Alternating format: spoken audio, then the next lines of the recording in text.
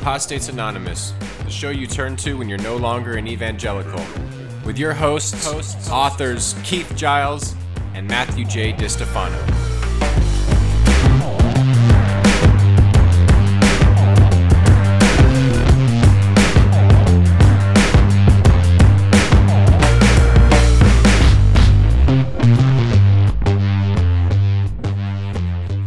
Hey everyone, welcome back to Apostates Anonymous. Yeah, Hey, baby. how are you today? Well, I'm doing pretty good. Busy Yep. as always? Busy as always. Absolutely, getting busier. I'm trying. It's my own worst enemy. I keep piling more things onto my list. But You are the busiest beaver. As opposed to the bushiest beaver. Michael Scott gives Phyllis the bushiest beaver award on accident. the For the bushiest Dundees. beaver. Bushiest Oh, that's beaver. great. That's a great line. That's classic. Yeah. So what do you have in the works these days before we get rolling? Oh my goodness. Well, I'm writing. I'm co-writing a book with December Rose. We're writing a book together. Are you? When yeah. Do we have news on her book, her first book? Is it going to be on Choir soon? I have Is heard that a announced? rumor that Choir will be releasing that before the summer. Oh, good. I don't have an exact date, but when you never really do with Choir. You have a general sense. Heyo. Shots fired. Before Christmas, no, but I think before the summer it should be out. Yeah, her book, her excellent book, which I kind of helped edit a little bit for the Choir edition, and that's The Church Can Go to Hell. So that'll be out soon. And then, she and I are working on a book together about love. Is it called Ebony and Ivory? No. We don't have a title yet, but it's going to be something about the power of love or the simplicity of love. Okay. And I'm also working on putting together some events. That Awaken event in Nashville did so well. So, and by the way, there's a virtual version. If you missed it and you want to watch it, it's online. Go check it out. That's at my website, bk2sq1.com. That's where I have all my online courses and stuff and Square One. And the virtual event is there. But we're planning on doing one possibly in Fort Wayne, Indiana, maybe sometime in August with Karen Nice. Schock. Yep. And I guess, what else? I'm also doing this series on the Gospel of Thomas that I started over on Patheos, and they're doing like a subscription only thing now. Well, we're trying it out. It's like a pilot thing. So my idea was to do like for $5 a month, you get to read this exclusive post every week, at least once a week, sometimes twice a week. I'm going to post talking about the sayings of Jesus from the Gospel of Thomas and kind of making sense of them. And that's probably going to be a book eventually. I'm pretty sure by the time I'm done with this, I'll decide to make a book about that. So, that's just a slice, a little bit of what I'm doing. Just a slice of Keith Giles. Just That's all people can handle. We can't handle the whole pie. You can't. No, trust me. handle. I can barely handle it. You kidding? Yeah, God knows Wendy can't. So Yeah. Oh yeah. So I have the second season of the Bonfire Sessions coming out. Sweet. So that's exciting. Yeah. When does that come out? Well, I don't know. We're recording this on the 7th, right around the time of this launching, the 20th of April, 420, baby. Oh, 420. That's perfect. It's perfect for us. Yeah. So worth every penny, only 99 cents. People, check it out. Yeah. So now, just so I understand and listeners understand. So yes, sir. The Bonfire Sessions, you usually release them in quarterly, seasonal kind of themed, exactly, smaller 99-cent versions, and then once they're all out, you can buy. So here's the big plan. Yeah. So they are booklets, so 40 pages or so on Kindle for 99 cents quarterly. And then there will be a paperback on each full set edition, and then there'll be a trilogy of the paperbacks. Oh, wow. So, and then either a box set or a hardback. Probably hardcover because box sets are like going to be super expensive. But a whole collection will be a hardcover eventually in another couple of years. So that's the grand vision. That's cool, man. Now, see, we had talked down the road at some point. I believe Choir has a plan to collect all 7 Jesus On titles into a single massive hardback coffee table book that you can crush someone with. Yeah. And instead of beating someone with a Bible, you could beat someone with Keith's books. There you go, the Jesus On series, yes. And I always thought that was always Ralph's idea. When we're done, we'll collect this in one massive. I'm thinking no one's gonna buy this thing. It's just ridiculously huge.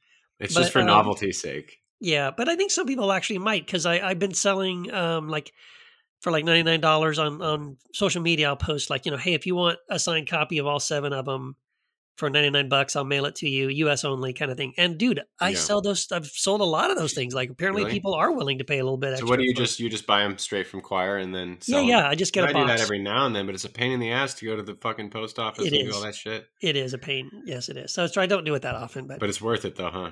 Yeah, man, because people are like interested. I always sell them out, so people are like always like, I need another one. I'm like, oh, sorry, I always hate doing it, but then when I buy, a set of my own books, like 10, 20, I always sell them quick. Yeah, that's cool. That's a nice problem to have, isn't it? I guess, but then it's just then you have no books. It's just annoying to me though to have to go to the post office, buy the envelopes. Yes. Put the addresses, like do all that. I know that part of it is so. Yes, it's just a pain. I'm just bitching. Is this a humble brag? A form I think of it is. Bragging? I think we're both doing a little bit of a humble brag. Man, I just sell so many of my books. And that's actually when in Don't Be a Dick, I say not to do that, and I use that example. God damn it. That's okay. I gotta listen to my own shit. Yeah, another pitch for that book. Yes, Don't Be a Dick. There you go. Shameless plug. Before we get into today's topic, we have another sponsor.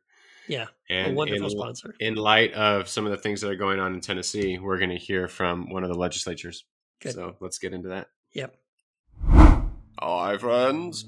My name is Tom Beckerwood. I'm a proud Tennessee legislator. A Republican through and through. In tough times like these, with wars in Europe, skyrocketing inflation, and soaring gas prices, ecological disasters all over the world, I thought it would be a great time to talk about marriage. You see, I can't help but notice that ever since gay people started marrying, bad things happened. I'm not saying climate change is real, but if it were, we'd have to think it was the gays' fault. That's why I'm introducing a bill, HB 768, colloquially called Marriage for Anyone But the Gays. While I do find it strange that people would want to marry children, or their dog Fido, or perhaps even their miniature goat, I want to make it clear that it is the will of God to allow such things. However, as the Bible makes it abundantly clear, marriage between a man and a man, or a woman and a woman, and so on, is an abomination. So if we want the economy to function again, we will have to pass this piece of legislation. I urge my fellow lawmakers to not back down to the liberal elites and take a stand against these abominable so-called marriages. To donate, please go to www.mfabtg.org. That stands for Marriage for Anyone But the Gays.org. And make your pledge for a better, less gay version of America. Thank you. All right, thanks, Peckerwood. Oh man, I gotta say, man, this is doing this show with you has been so much fun. I love it. I look forward to recording the episodes. I really look forward to doing the sponsors. It's a lot of fun. The sponsors are my favorite part, to be honest with you. Yes. I think that kind of stuff is so stupid and funny. Yes. And I hope people enjoy it as much as we do. Yeah, it's almost like we come up with these great little fake sponsors and stuff, and we just need to have an excuse to put it out there, so we have to record a podcast to go with it. So really, this is really just you and I coming up with fake ads and then doing a podcast as an excuse, as a vehicle to share that with the world. Exactly. So now that we've got the important thing done, now the rest of it's just filler. This is the obligatory filler episode. Yeah. So we wanted to talk about something that I think, you and I privately talked about this a lot, where we see quite often these memes and people posting things and YouTube videos too. I see YouTube clips and stuff. And, it's like where atheists will make these claims that, things like fact, there is absolutely zero historical evidence to prove that Jesus of Nazareth ever existed. And I'm like, that is such bullshit. What are you talking about? There's plenty of evidence that Jesus of Nazareth existed. Now, we'll get into the topic, right? But it just annoys me. So like I felt like we got to do a podcast episode to kind of put this to bed and deal with this. Hopefully, I'm sure it's not once and for all, but at least as far as we're concerned, here's our take on it. And it's, what, here's the thing. I was just realizing this. Those kinds of memes and videos and statements from atheists are just as annoying to me as someone like Alyssa Childers doing a video about how, historic Christianity always believed that, penal substitution was the gospel. Like, it's the same level of frustration for me, because they're both ridiculous propaganda kind of statements that go absolutely against all the observable evidence. And yet people can just do it and say it because, oh, look at me, I got a YouTube channel, or I have a Instagram account, and people don't challenge it. People are like, oh, okay. Yeah, for me, it reminds me of how people are approaching COVID. Oh, it's like you can find one or two credentialed historians who think that Jesus of Nazareth didn't exist. Right. And then you can find all the other scholars and historians, regardless of theology or atheism or agnosticism, whatever, who say that Jesus of Nazareth did exist. And what annoys me the most is that there's two things that annoy me, is that people don't stay in their lane. Yeah. And that people then conflate historicity and theology. They'll say, oh, how could the miracles in the Gospels be real? We know that stuff doesn't happen. So therefore, it's like, well, those are like theological claims. Those are, or how can Jesus be the Son of God? I don't even believe in God, or there's no evidence of God. So, but no, we're not talking about the Christological or the theological. We're talking literally about whether this person existed. That's right. And when scholars of antiquity say that when they laugh it off and equate it to like the most fringe conspiracy theories, that's when my strengths are like theology, mimetic theory, hermeneutics a little bit, but not necessarily history. Right. I'm not an historian. So I have to trust some sort of scholar. I have to trust some sort of authority in some sort of way. We all do in some way. Yes, of course. Because we're not experts in every field. But people like to pretend they are. So I just happen to trust, like the scholars who say that he absolutely existed, and that there's no serious scholar, maybe one or two, who think that he didn't. That's kind of like saying there's also one or two scientists who don't believe humans exacerbate climate change. But that doesn't... Right. You can always find one or two in every field who are on the fringe. I don't live in a world where I want to believe in all the conspiracies. Yes, exactly. That's exactly right. It's sort of like, maybe this is a bad analogy, but it's sort of like, if I just watched this movie last night called Abraham Lincoln Vampire Hunter, and then I determined that that's ridiculous and that Abraham Lincoln could not have been a vampire hunter, therefore that proves he never existed. Sure. No, it doesn't. You're combining these two things. Right. Like, one of them is this legend crazy story that someone stuck him in, right?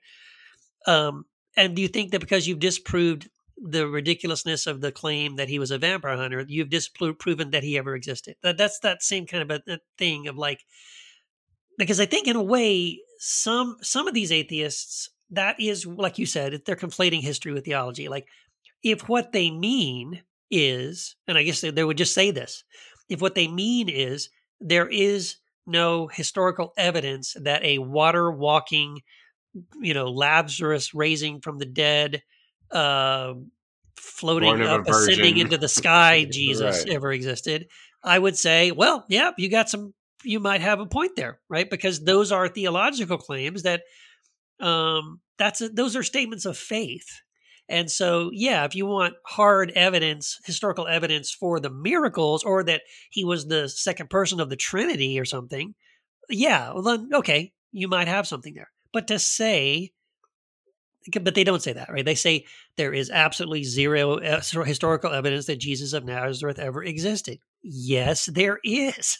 And we can talk about some of it, but there's so much. There actually is a ton of it. And so, yeah, that's what I just felt like we had to respond to this, and at least in some way, and hopefully explain this and give some amount of evidence so the next time you see these kinds of things, if nothing else, just copy and paste the link to this podcast in the comments and, give a rebuttal.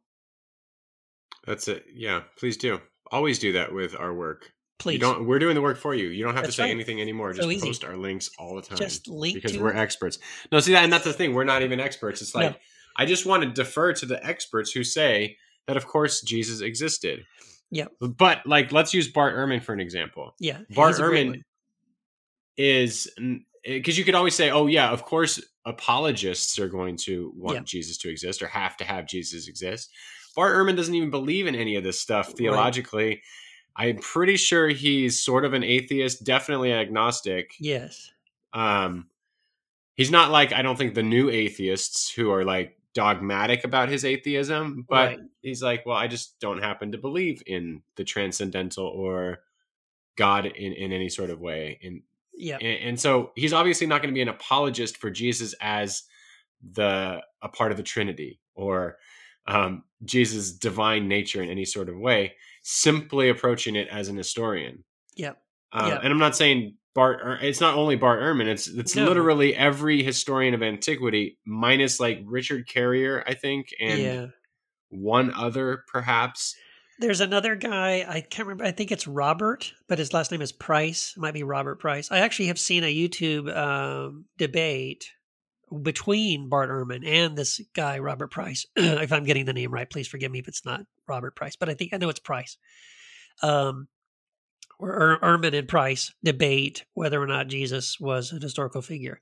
And so this guy Price he's an historian. He's a scholar. He's done a lot of study. He is an atheist, and he does take the position, or at least in this debate, he drew the straw and said he would defend the position that Jesus didn't exist. And that's a good debate. I would encourage people to watch that debate because it's a debate between two atheists, or at least an agnostic and an atheist, arguing for the existence of Jesus from a historical perspective. And at least that's allows you to listen to the evidence or the lack of the evidence for yourself. But Ehrman is a great example. I have a quote because I wrote a blog before we did this. I wrote a blog post on Patheos about this, just to kind of get all my thoughts together. And there's a quote from Bart Ehrman again, who is a former Christian, who is turned atheist. I don't know if we should say atheist. I think you said it right. Probably agnostic.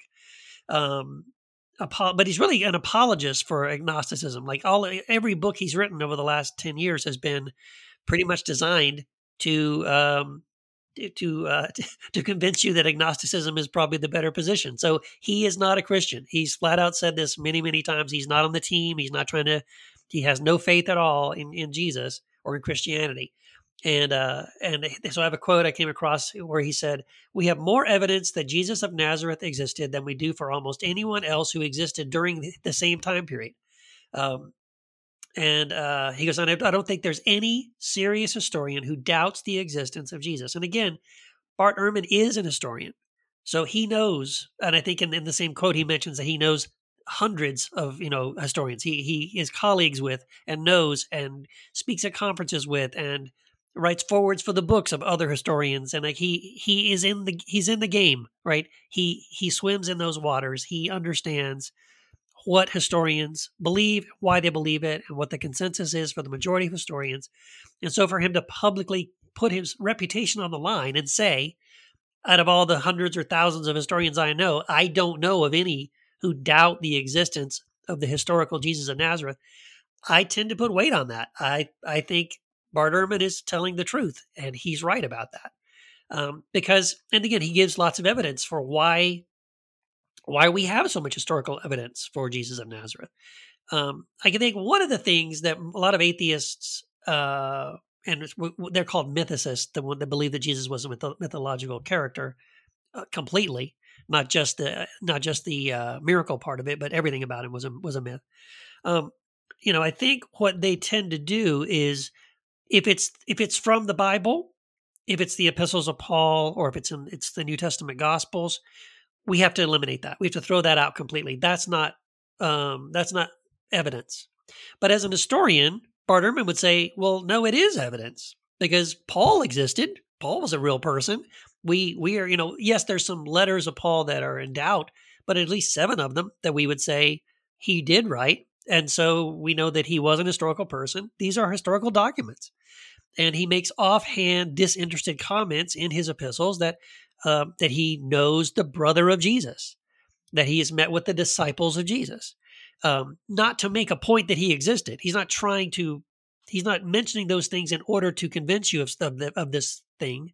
He's just offhand mentioning it. And again, those are the kinds of comments that, according to Bart Ehrman, that historians look for. So you get to count the New Testament documents as historical evidence, but that's not even the only evidence. We have evidence outside of that Jesus of Nazareth actually did exist as an historical figure. Right. Yeah, I don't like taking it too far like mythicists do, is because, I mean, I'll agree with you, like you said. If you want to argue that the Jesus who literally is written about in the Gospels existed, I would say no, that Jesus can't exist because the Gospels are all different. Right. And they can't even make up their own minds. Right. It is true that the writers of Matthew, Mark, Luke, John have theological axes to grind, have theological points to make. Yes. They are using Jesus and creating a mythology out of that. Of course, Girard would say it's the anti-mythology.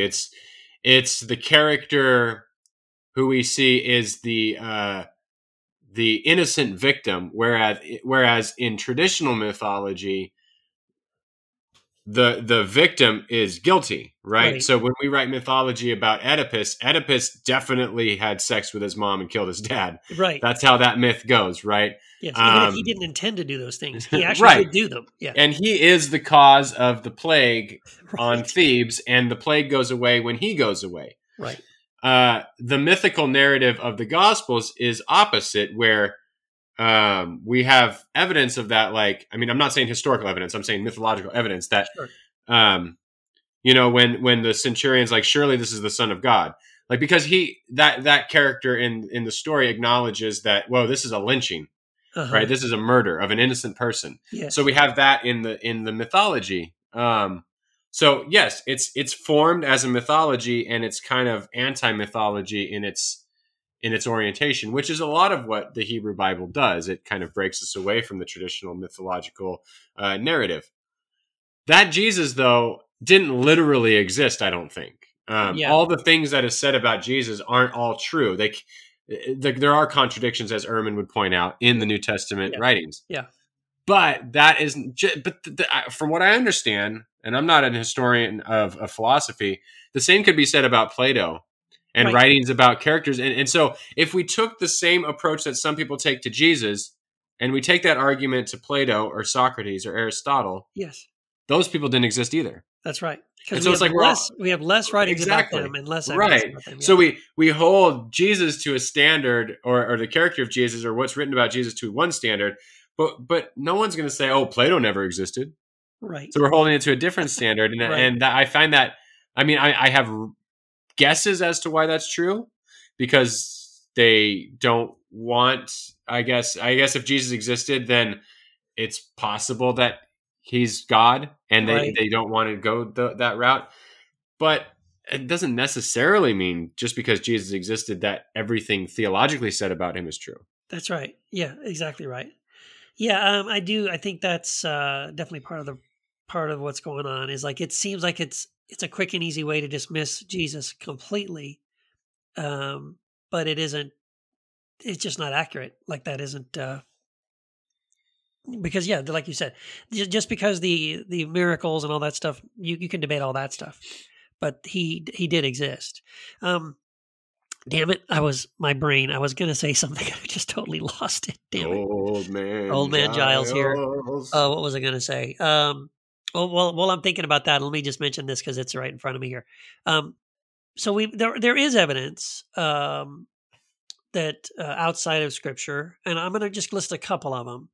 Yes, because again, I want to be fair to the skeptics, because like I would even admit that not every reference to Jesus outside of Scripture is good evidence or strong evidence. So, for example, there's some quotes from Josephus that are in question, and I would agree with them. Like, yeah, it's suspicious that's like there's at least one quote from Josephus about Jesus that appears to have probably been inserted by a Christian at some point because it's way too, glowing and affirming.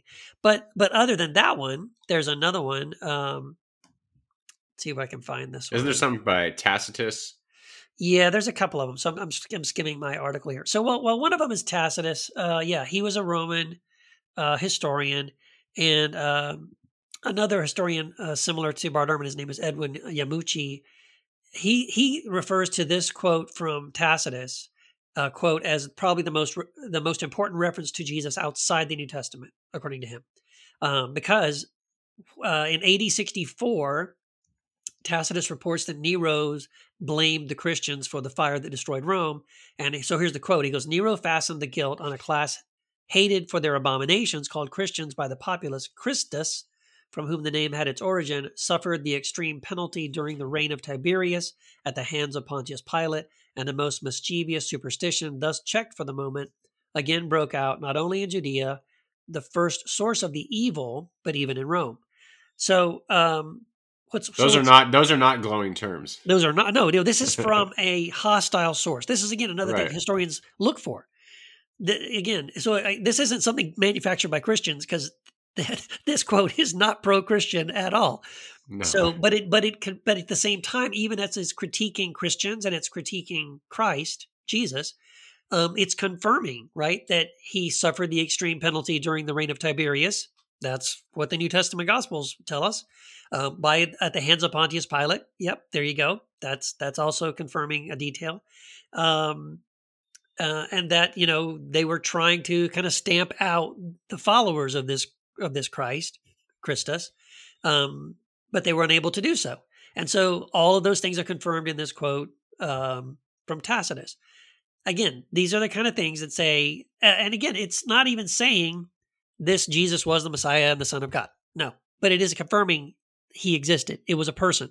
According to Tacitus in AD 64, they knew of a guy named Jesus of Nazareth, who they called Christus, who inspired these followers and had these specific details about his life that are confirmed in the gospel. So again, historical evidence that there was someone named Jesus of Nazareth who did fit these sort of confirming these details about his life. Yeah, the New Testament just calls it the Son of God and the truth and the gospel. Tacitus is saying it's an evil superstition. Yes. So yes. it's two ways to look at this story about this one character, but you're right, and historians are right. Like, this runs counter to the apologist, because the apologist would put it in positive terms as proof, and that's what every Christian apologist does. But this sort of evidence is, no, this guy started an evil, superstitious following that we were unable to totally clamp down. Right. And they are to blame for the fire. They're the scapegoat. Yeah. That's to blame for the fire that destroyed much of Rome, right? A big portion of Rome. Yeah, exactly. Yeah, and so there's another quote. So I found the Josephus quote. So again, I'm gonna acknowledge that there is a quote from Josephus that is a little bit dubious. And so even if you eliminated that one, you say, okay, that's just a little too far. There is another quote from Josephus from his Jewish Antiquities, and it's more along the lines of the Tacitus quote. So let's see if we can find this. So he says that Josephus says that there was a man named James who was condemned by the Jewish Sanhedrin, and he says that this James was, quote, the brother of Jesus, the so-called Christ. So now we have again the confirmation that James, another historical figure who was identified in the Gospels or in the New Testament as the brother of Jesus. The book of Acts does that. Paul does that. The book of so other historical evidences identify James as the brother of Jesus, and here Josephus is doing the same, saying that this guy James, who the Jewish Sanhedrin did not particularly like very much, was the brother of Jesus, the so-called Christ. So and even so-called is backhanded. That's right. Yeah. It's acknowledging that his name was Jesus and that there was a guy named Jesus, but it's doubting whether he was the Christ. Right. Again, yeah, it's like if I say Keith, the so-called Christian. That's right. Or Keith, the so-called writer. I'm obviously like, that is a huge dig, right? I do exist. Yeah, you exist, but you're not really that great of a Christian. Yes, exactly. And I think it's so those are just some examples. And then there's also a reference in the Babylonian Talmud, which again, the Talmudists are like Jewish writings from rabbis that were collected roughly between 80-70 and 200. But in the Talmud, there's a reference to Jesus, again, a critical reference, that says, on the eve of the Passover, Yeshua was hanged. For 40 days before the execution took place, a herald cried, he is going forth to be stoned because he has practiced sorcery and enticed Israel to apostasy. So again, a critical reference to Yeshua, so like Joshua, right? If you don't know, right. Jesus is an anglicized, right, way of pronouncing the Jewish name, which would have been Joshua or Yeshua or Yahshua. So again, a reference to that on the eve of Passover. Again, that's confirming a detail from the Gospels. This Joshua was hanged, or again, that would be a euphemism for like being nailed to a cross. And that he was someone that they felt was put to death because he was practicing sorcery and enticing Israel to apostasy. Again, from a Jewish perspective, that would be true. That's the way they saw Jesus. They rejected him anyway as the Messiah. If he's not the Messiah, well, then what's he doing? Well, he's some kind of a sorcerer. He's trying to trick people, and he's not trustworthy. And he got what he deserved. Right? He was executed before the Passover. So those are just some examples. There's way more, but I don't. But some of them are probably can be debatable, and I don't want to take us too far down the rabbit hole. But there are other. The point is, there are other historical references to an actual historical Jesus outside of the New Testament. But even then, the New Testament documents are historical documents, so we can count those. But they're not the only ones. We have others that also reference them, and again, usually from a hostile source. So I don't think it's fair to say that there is absolutely zero archaeological or historical evidence that Jesus of Nazareth ever existed. There is evidence that he existed. That evidence does exist. Now, if you wanted to say, I want to debate that evidence, I want to question that evidence, then that's great. Then let's talk about that. Let's debate the veracity of these historical documents and this evidence.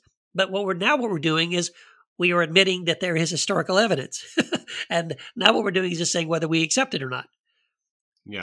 But again, to take it to the level of there is zero. Well, no, there is way more than zero. Well, I think that's a good point. There's way more than zero. The people who say that there's no evidence, it's like, well, why is there no evidence? I mean, I am not an apologist for the Bible, but the New Testament exists, and you can say what you want about it, but to think that just because there are biases and prejudices in it, there's that in everything. There's no such thing as objective journalism or objective historical documentation. Everyone, even the critical points, like the critical points of Tacitus and Josephus and others, they are writing through a Roman lens to build up and prop up Rome, right? We would do the same thing. Our historians have constantly written American history. They've written slavery and the brutality of slavery out of it. Yep. The Trail of Tears and the genocide of the Native Americans. Yeah. We write it like in high school. I mean, in like, K through 12. I never learned that Mount Rushmore was a sacred mountain for a tribe of First Peoples. I never learned that. I learned that as an adult. Right. And so how did we write our history books in K through 12? Well, Mount Rushmore celebrated these great presidents, wonderful things that they did. Isn't it great? Yeah. They stole land and they carved up sacred spaces of people who were already here and put white men's faces up there. Uh-huh.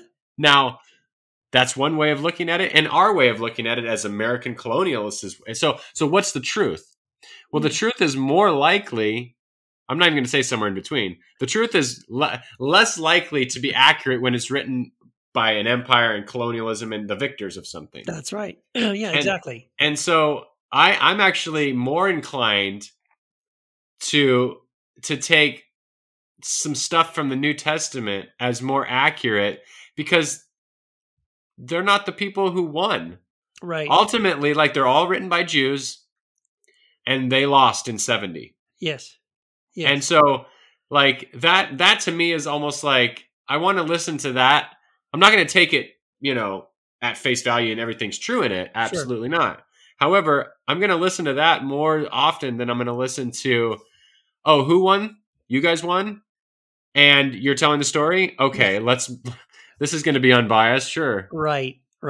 Now, listen, you and I are both very open to criticizing biblical sources and questioning. 100%. Yeah, we do this all the time. I've been doing this for a long, long time. And I don't take everything at face value. And I do question things. I mean, I'm because I'm doing this whole study on the Gnostics right now and all that stuff. I've been listening to all kinds of lectures and things by Ehrman and Price and a bunch of other people on early Christianity, and discovering more and more, like, the more I peel that onion, I realize what a freaking mess. Oh my gosh, there's like from the jump. From the jump. There is so much stuff. So I know that there are good reasons to doubt and question some of the veracity of some of the claims in the New Testament, or even certain books and all that kind of stuff. So I get that. To me, that's a given. But even with all of that, it's just pushing it too far to say that this whole Jesus himself was invented as a character for some sort of agenda. And so typically I've heard a lot of atheists try to make these claims. And there's several on YouTube. If you haven't seen them, you can look at them. I think they're ridiculous. But that these ideas that, I think like the Romans, kind of like Constantine, again, I see Constantine co-opted an existing movement for him, and he did a wonderful job of that. But their claim is that, well, even before that, they were sort of inventing this religious figure to kind of control the populace, right? To kind of to dupe people into thinking, hey, if you worship this guy, well, he's going to teach you to turn the other cheek. He's going to teach you Romans 13. He's going to teach you to support the empire and pay your taxes. Right. So so we invented this character of Jesus to prop up, our own ends. But here's my problem. By the way, I'm just now remembering, this is what I was going to say earlier. I knew it would come back to you, Keith. It finally came back to me. So if we're going to believe this idea that Jesus was completely fabricated, right? There is no historical Jesus. All of it was fabricated to do these things, to prop up the Roman Empire, to create a more pliable, easily manipulated populace, citizens that would go along with whatever you said. Here's my problem with that. Well, one of my main problems with that. At what point in the history does Jesus get invented? Because okay, it seems pretty quick that the Gospels are written, that Paul's writing these letters. In fact, the funny thing is Paul's letters get written before the Gospels get written. Before the Gospels, yeah. So who is Paul writing to? If there's no, like, in other words, like, let's start from scratch. Okay, we're going to invent this character. We're going to call him Jesus. Okay, great, good name. Where are we going to say he lived? Jerusalem. Good, that's good. Write that down. Okay, good. And so we're going to make this whole story up. Great. And then we're going to write letters to who? There are no churches for this guy yet. We haven't invented them yet. Do we have to invent the church first and then write a letter to the church? Well, how do we convince those people to be in the church? Like, at what? And then it's like, because I've also heard that some of the fabrication came much later, like closer to the time of Constantine. And then I'm like, well, damn, not only now did you invent this character of Jesus, then you had to invent 4 different gospels and invent those, hire some guy to write all these 4 different versions of the gospel. Then you got to write all the letters of Paul. And then, holy crap, you have to write like 900 letters of church fathers quoting Jesus, quoting Paul, because it's all made up. None of it's real. Damn, if that happened, that is the greatest and the most complicated fabrication in all of history.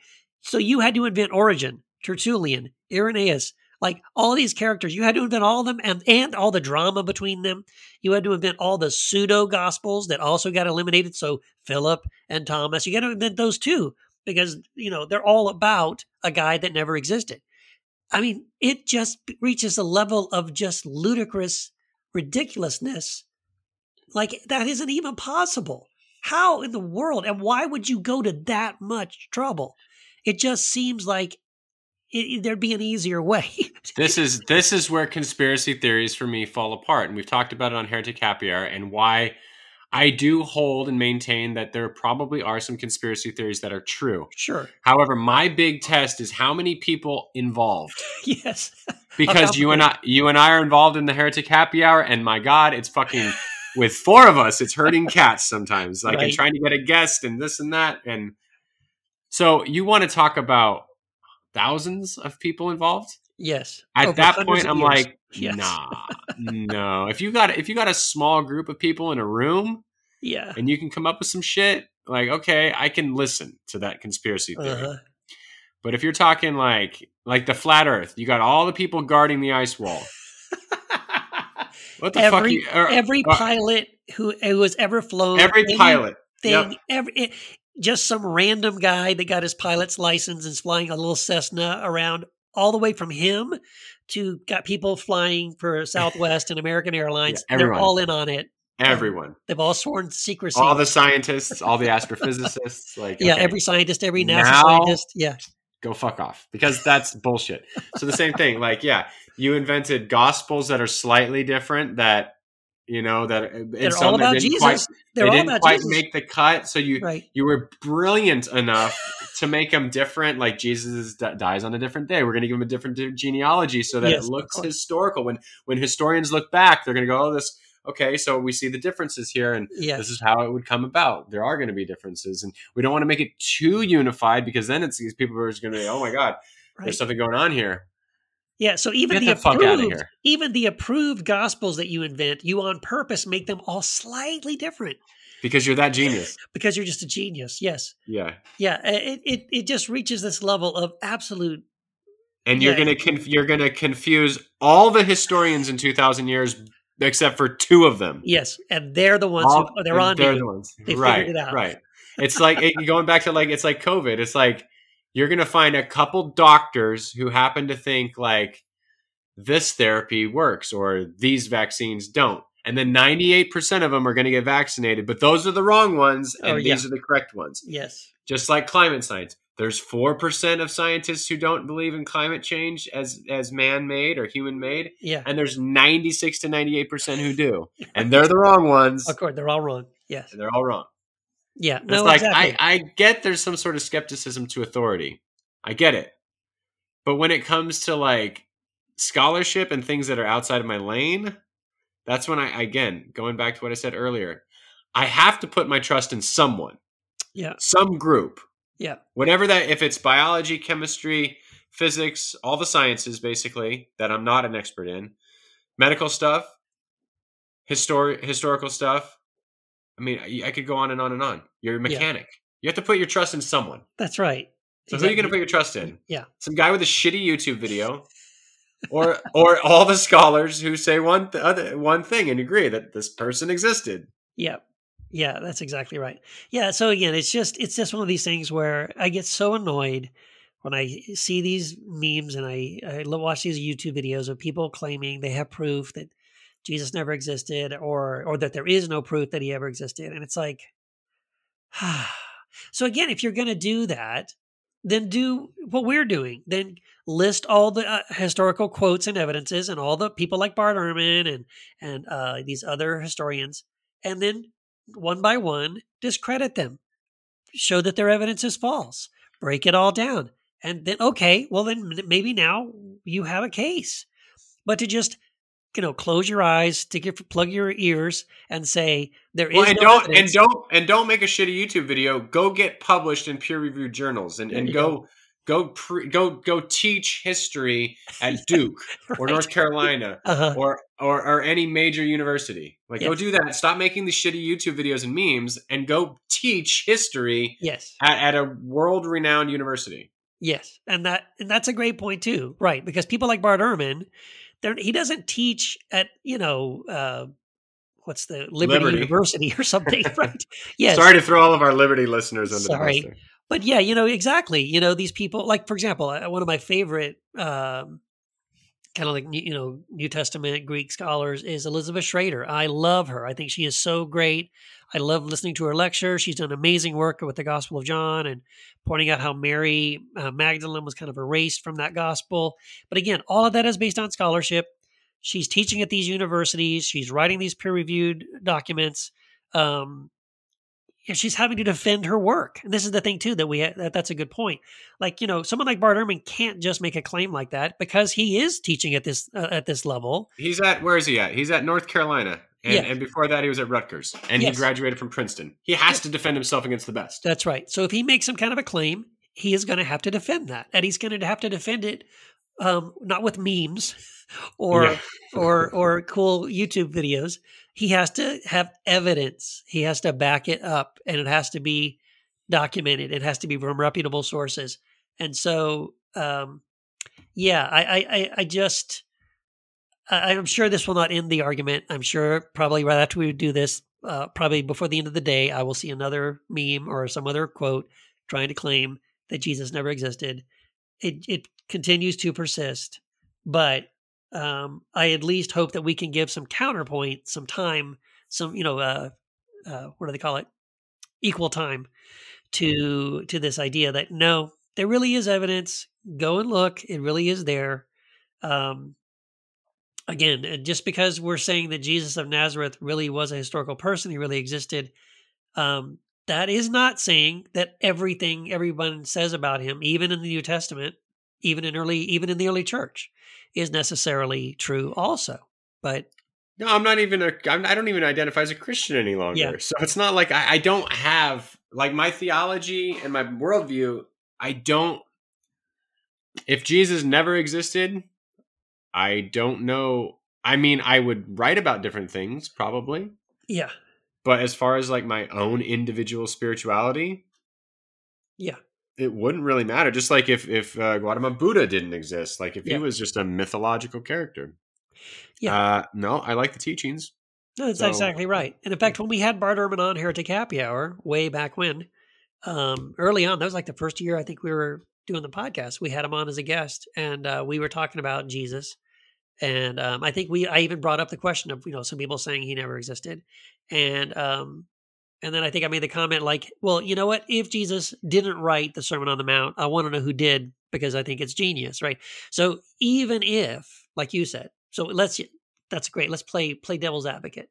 If Jesus somehow you could prove was fabricated and he never existed, but the teachings still mean something. Those teachings are, to me anyway, and like you said, same with Buddha and Socrates and many other people, that even if you could prove that that person didn't really exist, but someone wrote it, someone came up with the idea, and the ideas are powerful. The ideas are significant. It is worth, there's value in those things. So, even if, but at the same time, there's no reason to doubt that Jesus existed. Right. Plenty of reasons to believe that he actually did. Right. That's why I loved, and I told Brian McLaren this when we interviewed him just recently. His answer to who is Jesus to you now was like perfect for me, because it was like, it was about a teaching and a way of approaching how did Jesus approach the marginalized and economics. Yep. And ecology. Yep. And so we're asking the same questions now. And for Brian, Jesus had a brilliant approach to his time and place. Yep. Our approach may be different because we're dealing with different things. I mean, we're dealing with the same sort of things, but in different ways. Yeah. But we have to be radical. We have to be bold. We have to be subversive to, the hierarchical powers. And that's what Jesus was. And whether he existed or not, I think that's a great approach. Yep. Now, of course, because all scholars say that if all scholars came out and a bunch of papers were written and they were like, yeah, actually we were wrong and we have some new evidence that Jesus really didn't exist, then I'm the type of person who would say, shit, I got to go with that because I'm not an historian. So scholarship is showing, but that process of scholarship is way more vetted and critiqued and scrutinized than your meme or your YouTube video. You can go post anything on YouTube, so within reason, but it's not vetted. So if scholarship goes one way, it's been peer reviewed and critiqued and debated over, and way more than all of us who are not in academia. Yeah. And that doesn't mean academia is perfect. I'm just saying. No, exactly right though. Yeah, absolutely. And then, I think, I agree. I thought McLaren's answer to that was really great. I've tried to express it in the sense of like, was Jesus right about the basic fundamental challenges the human race is facing? Right. I think so. I think Jesus puts his finger on, the causes of a lot of our problems today. The root cause of the problems that we're facing when it comes to poverty, when it comes to hunger, when it comes to the abuse of power, empire. I think Jesus, he saw it, he called it out, he nailed it, he put his finger on it. He was right about it, and nothing has really changed about those problems and those struggles fundamentally. We still have those same problems, and so that's one of the reasons why I find great value in what Jesus said.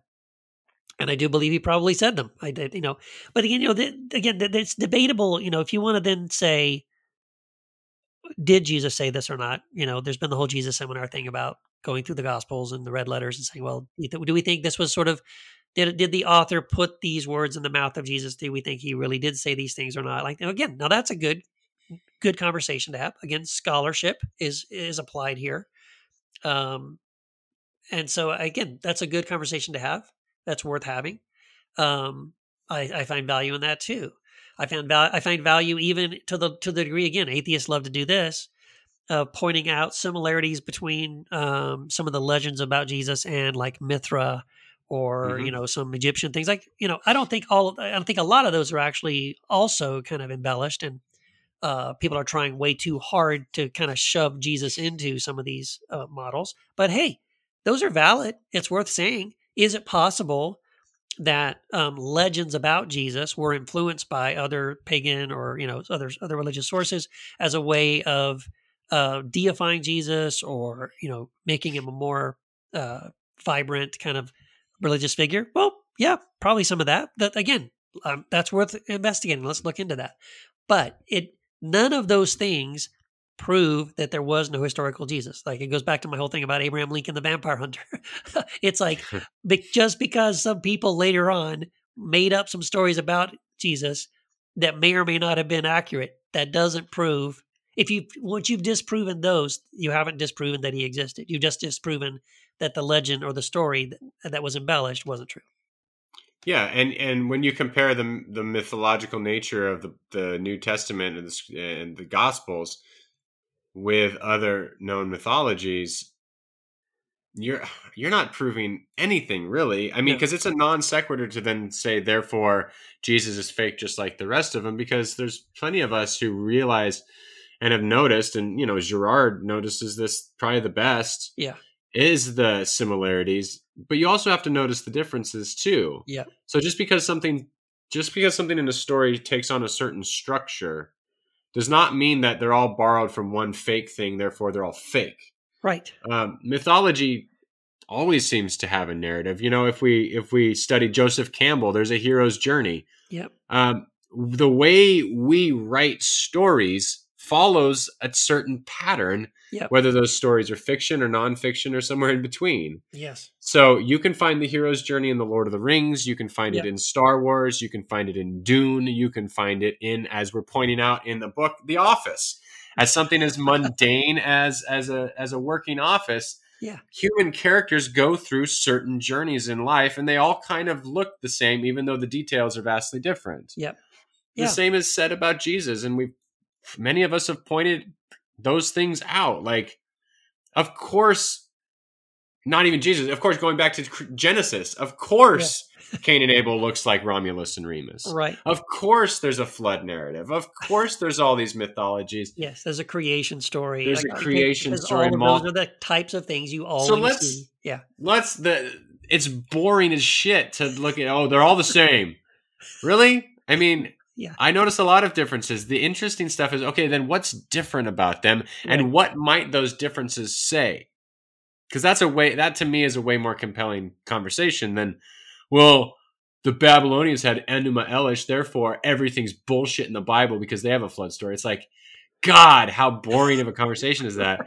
I'd rather say, like, okay, this is Enuma Elish and this is the Hebrew flood story. Let's see if we can notice some differences and what might it say. I'm not an idiot. I'm not going to take these literally. No. But what might they say about what the writer is what's the truth behind what the writer might be trying to say in the differences? Yes, exactly. No, it's exactly right.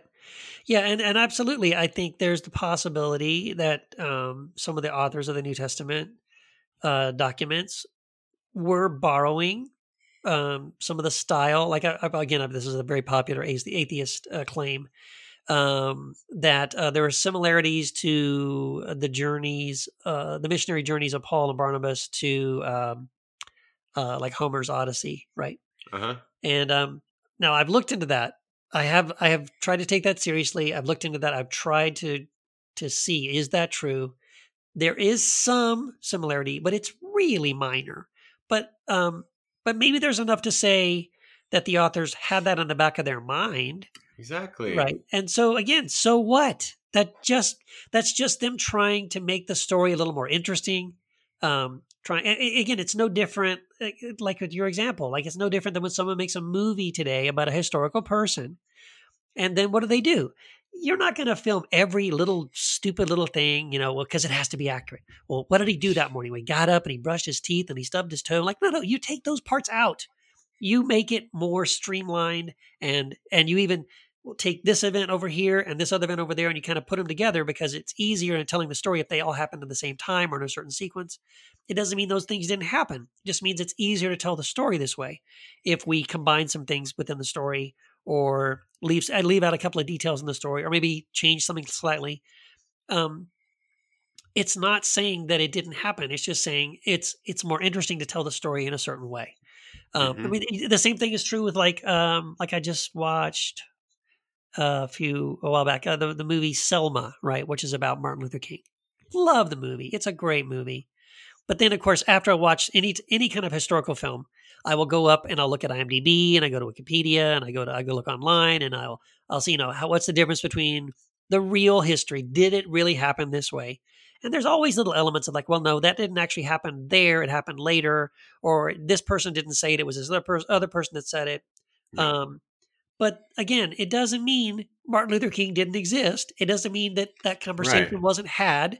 It doesn't mean that this thing didn't happen. It just means, some of the details are different. But again, it's not proof that because a few bits of the story were slightly fictionalized, that the whole thing is fiction.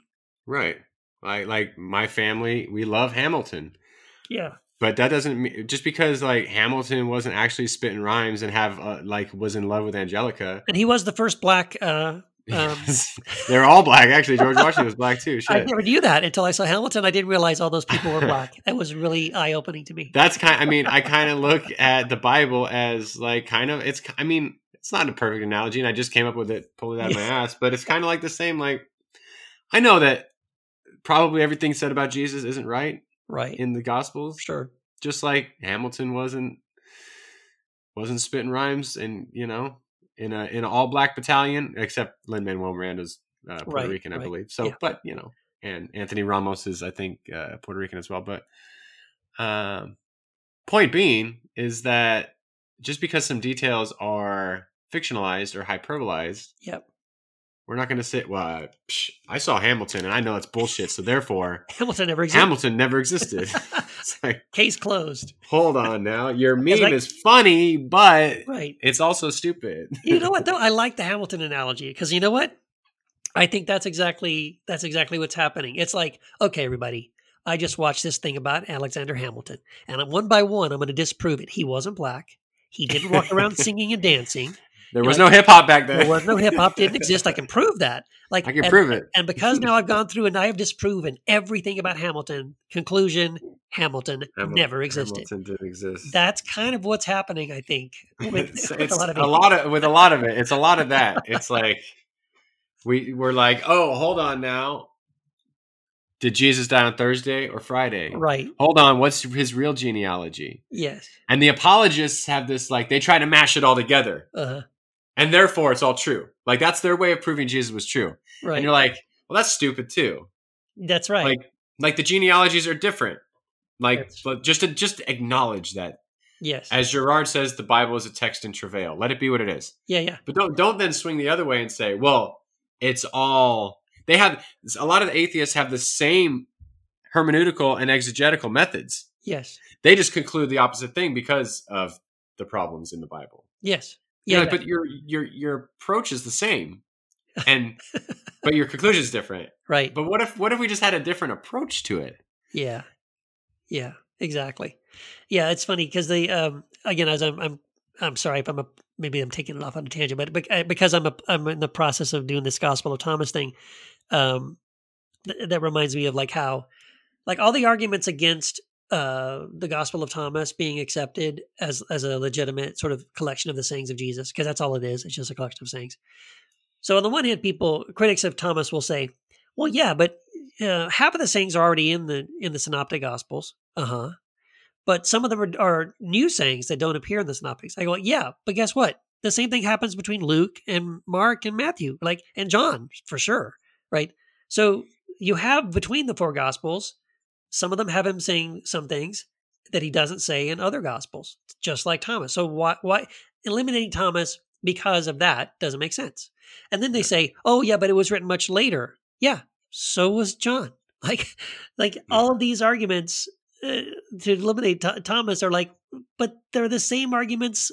You overlook those same arguments to include the Synoptics and John. So yeah, it's just see, that's why I have the opposite of Marcion. Yeah. Like he wanted a condensed canon. I'm like, open the whole thing up and let's look at the broadest picture. Yes. And we'll take some things with a grain of salt. If something's written 200 years later, it's like us writing about the 1800s. I'm going to say, that's probably, I just know my own life. Like if I have to write about what I did a week ago, I might have an issue. That's right. So, but let's just broaden the whole thing and have that discussion. Yeah. But maybe that's a canon and authority maybe is a different. We're coming up against the hour mark. So any parting shots? I don't know. Last words of wisdom. I just shameless plugs. I would just say, was there an historical Jesus? Yes. Is there proof that Jesus was the second person of the Trinity, the creator of the universe, and walked on water? No, that's something else. That's a statement of faith, and that is absolutely something that could be argued and debated. But whether or not he existed, and I feel very confident. Again, not just because I said so, but because I'm quoting people who spent their life studying history, who stake their claim on it, who can't just say things off the cuff without having to prove it using evidence. And those people, the vast majority of historians agree there was someone named Jesus of Nazareth who actually existed. There you go. And my last word was say, if you're an atheist, that's cool. Yeah. Stick to the problem of suffering, because that's your argument right there. There you go. Theodicy, how can a good God allow so much suffering? Yep. I still don't have an answer to that. And I mean, I have answers to it, but even I'm not satisfied. Right. And as David Bentley Hart said, that's the one argument that atheists have. Yep. That has any sort of weight and pull. So if you're an atheist, stick with that, because we're kind of stuck if you stick with that one. No, that's exactly right. I totally agree. Yep. That is the hardest thing to answer. And Christians definitely internally wrestle with that question. And I don't think there's a good answer. I think there are answers. Thomas Ord, Mark Harris have, I think, better answers, but they're still not seamless. They're not perfect answers. So maybe we just set up our next episode. Let's talk about suffering. Let's do that. I like that. All right. It'll be either a very short podcast or a very long-winded, bloviating one. I don't know. Yeah. And again, thank you for our sponsor. Thank you. I look forward to our next sponsor. And please rate and review if you're listening to this podcast. Please do. Yes. Please between do. 1 and 5 stars, please. Yes. And the next time you see a meme or a YouTube video by an atheist claiming Jesus never existed, please copy and paste the link to this podcast in the comments. We would be so grateful. Yes, we will debunk everything. All right. Bye, Keith. Bye. Take care.